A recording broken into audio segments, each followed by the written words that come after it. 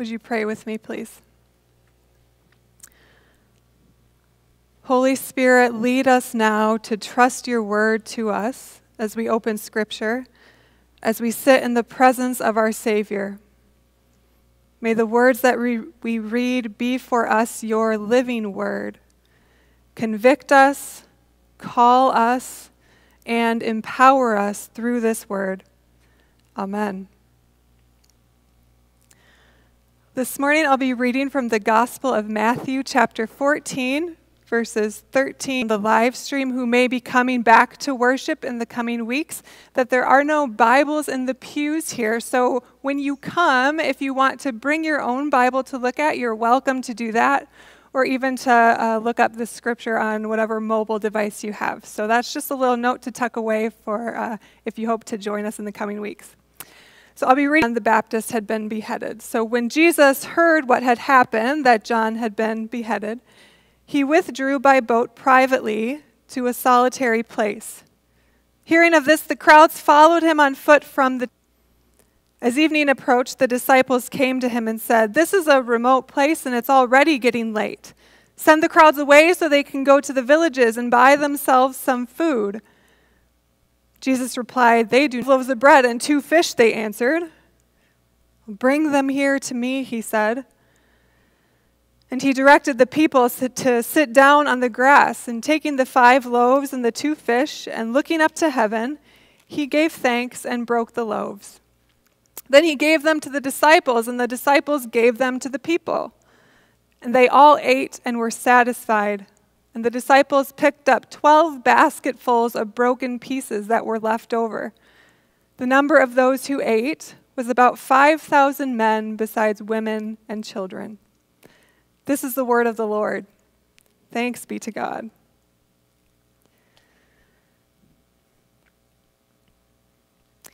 Jean and Mary are friends that I made back in seminary, and they're the kind of people who have this tireless classmates to shame. In addition to completing their normal seminary assignments, that seemed to overwhelm the rest of us. They also had 2 children, and then in their free time, just for fun, they would translate theological books into Mandarin. Tim Keller, Joel Beakey, and many others. And on top of their seemingly endless enthusiasm for serving kids were doing, or how I was feeling, serving God and others, those are the people who are the first to volunteer, the first people that they cannot help but overflow, while the rest of us kind of just sit back a little bit tired from our own. Not seem to fall into the category of people who never tire of serving God and others. They look kind of exhausted. It makes sense that they would be exhausted. Discipleship is a difficult journey, and there are a lot of demands. Just a short time before the miracle that we read this morning, Jesus sent the disciples out on this mission trip of a lifetime. This mission trip wasn't about painting people's houses or fixing their roofs, which is the kind of things that I have done, maybe that you've done on mission trips. Now, the disciples spent their mission trip preaching on the street corner, "The kingdom of God is near." They went to the sickest people and healed them. They drove out demons. Jesus even gave them the authority to raise people from the dead. In groups of 2, they spent their mission trip doing exactly the kind of miraculous things that they had seen Jesus do. Jesus warns them that it wasn't easy. It wasn't going to be easy. It wasn't even going to be that much fun, probably. They were being sent out like sheep to nap to recover. More than an evening get-together or a few pages in your journal to debrief and process that kind of trip. The disciples got back from this mission trip where they had witnessed the power of God at work through them, and they look exhausted. Then even fast forward a little bit, and the disciples are working hard again to try and decode Jesus' cryptic messages that he insists on communicating through parables. And finally, just before this passage, they received the news that John the Baptist had been killed by Herod. Discipleship is a difficult journey. There are a lot of demands, even danger. So they take note of this danger and decide to leave on a private boat to a quiet place, an unpopulated place outside the city in the wilderness where they could rest, where they could recover and find some safety. But Jesus was becoming uncomfortably popular, and maybe now news was spreading that even his disciples could heal people. So the sick, injured, and otherwise troubled people followed them across the lake. As their boat gets closer to the shore, they wonder if maybe they miscalculated the distance or something. This didn't look like a quiet place. It looked like a city center, swarming with people. The exhausted eyes of the disciples looked to Jesus for an excuse to keep going, to get away from. How could they? They had nothing left to give these people. You also hear Jesus telling you, give them something to eat, but you're sure you don't have enough left to give. Discipleship is a difficult journey, and there are a lot of demands. You hear Jesus or reduced as a result of the pandemic. Shows 6,100 people in Toronto, 2,000 new clients in February. So a 200% increase in new clients. Testing job or with needy children, maybe even at summer school. The need is so great, and you're just one person. You hear Jesus telling you, give them something to eat. When you read about the different organizations that community supports in our second offerings. This week it's Habitat for Humanity, a worthy cause. But maybe you've just paid the bills for last month and you've even given some money to the church already.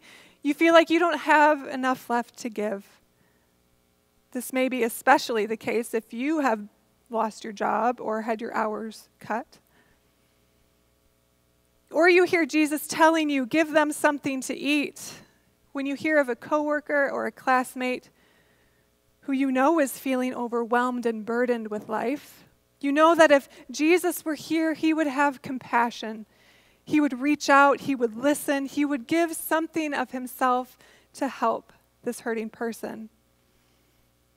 But you have enough on your plate to take care of. You can't possibly do anything for the needs of this person as well.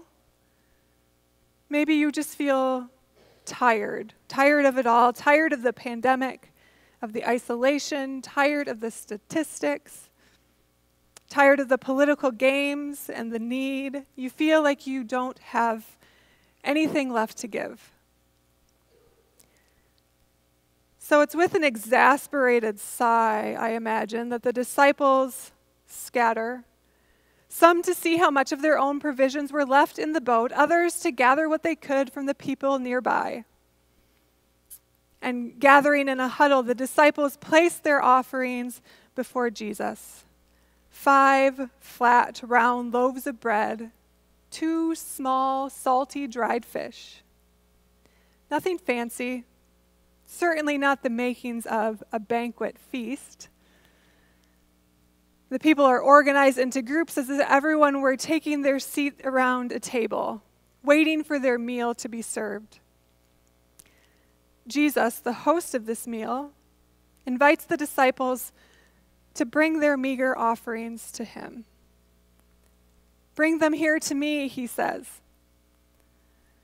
So he speaks the customary Jewish blessing over the bread and fish. And maybe at this point, the people in the crowds are just expecting another teaching lesson, maybe a reminder of how God provided manna in the wilderness for their ancestors. But I wonder if they were really expecting to eat anything. Were they expecting a miracle on par with those wilderness provisions of manna? The tired disciples figure they'll at least indulge Jesus for a minute. It won't take long to pass these things out. Maybe then Jesus will let the crowds leave to get some real food. But having given every bit of that food away, they return to Jesus empty-handed. And Jesus gives them more. And they deliver that food to the next group of people. And having given every bit of that food away, they return to Jesus empty-handed, and Jesus gives them more. And on it goes until the disciples have given food to every group of people that have gathered. Now, it's not an extravagant banquet that the tired disciples have served up. It's just normal, daily food, bread and fish. On their own, the disciples could not come up with enough food to give the people something to eat. But in Jesus' hands, these meager daily provisions are multiplied into an abundance of food. 12 basketfuls of broken bread and fish were left over. People had eaten until they were satisfied, and there was far more left over than what they had started with. Jesus honored, used, and magnified their efforts to serve. This was in many ways a new kind of wilderness manna provision. But instead of the bread and meat falling from the sky, it came from the hands of Jesus through the hands of his tired disciples and out to hungry people. Now, there are many people who read this miracle as something actually less than miraculous. Maybe you've heard something like this, that they pulled out their own sack lunches to share with the people around them. That the real miracle here is a kind of inspired generosity. The people just dug a little deeper and really came up people who find that reading of the miracle really inspiring and motivating. And there are more than just a few people who prefer this reading because miracles seem unscientific or unbelievable. But it seems to me that this reading might actually miss Matthew's point, which is that Jesus is not just a motivational speaker, he is providing for the crowds through the hands of his disciples. When the disciples were sure they did not have enough left to give, Jesus didn't just motivate them to dig a little deeper, find a little more. He actually provided what they needed, even in abundance, so that they could give the people something to eat. And today, when we hear the voice of Jesus say, "Give them something to eat," we can be sure that God will also provide what we need, even when we're sure that we do not have enough left to give. God honors. This might not be anything very fancy or extraordinary. It might just be bland old bread and fish. But it comes right from the hands of Jesus, and then through our hands and out to a hungry world. Building relationships with refugees is one way that I have seen this magnifying or multiplying power of God. Drayton Reformed Church, where my husband pastors, began their sponsorship of a Syrian refugee family just about 4 years ago, right before my family and I moved to Drayton. It started with just a simple apartment, furnished with the basic necessities, but God transformed that apartment into a place where love and support were also found. At one point, someone in the congregation, obligation. But he said, about 6 months later, something in me changed, he said, and I began to see them as part of my family. He said this as he stood in front of the congregation, advocating for the church to sponsor another family. God transformed the little bit that he offered, his complacency, his sense of obligation. God transformed that into an attitude of joy and love. This family became part of his family. God transformed all that help with errands, the financial support, the meals shared together, into a life-giving relationship for both families. Maybe you see this magnifying and multiplying power of God in other ways. It may come in the form of a bag of groceries that you drop off for your neighbor, or a small care package that you send to a university student far from home. Even when you're sure that you don't have enough to make a meaningful dent in their need, God takes what little you do have to offer and transforms it into a kind of love and support, maybe that disarms your neighbor, or that reminds this university student that there are people at home who love her and are praying for her. And you know what? This might not be anything super fancy or extravagant. Well, it might be, but maybe it's just bread and fish. Daily provision that come from His. Bring what you have here to me. We look forward to the ways that God will multiply our offerings, affirming relationships, meaningful connections, maybe even some much-needed hope and rest to those who need it. We trust that God will multiply our offerings in such a way that even we will have more faith, more hope, and more love than when we began. Thanks be to God for these abundant provisions. Let's pray.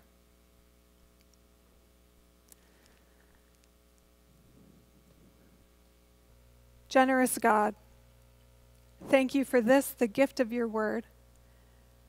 Embolden us now to bring what we have to you, whether it's the makings of a feast or just simple things. God, multiply our offerings for the sake of the world that you love. Amen.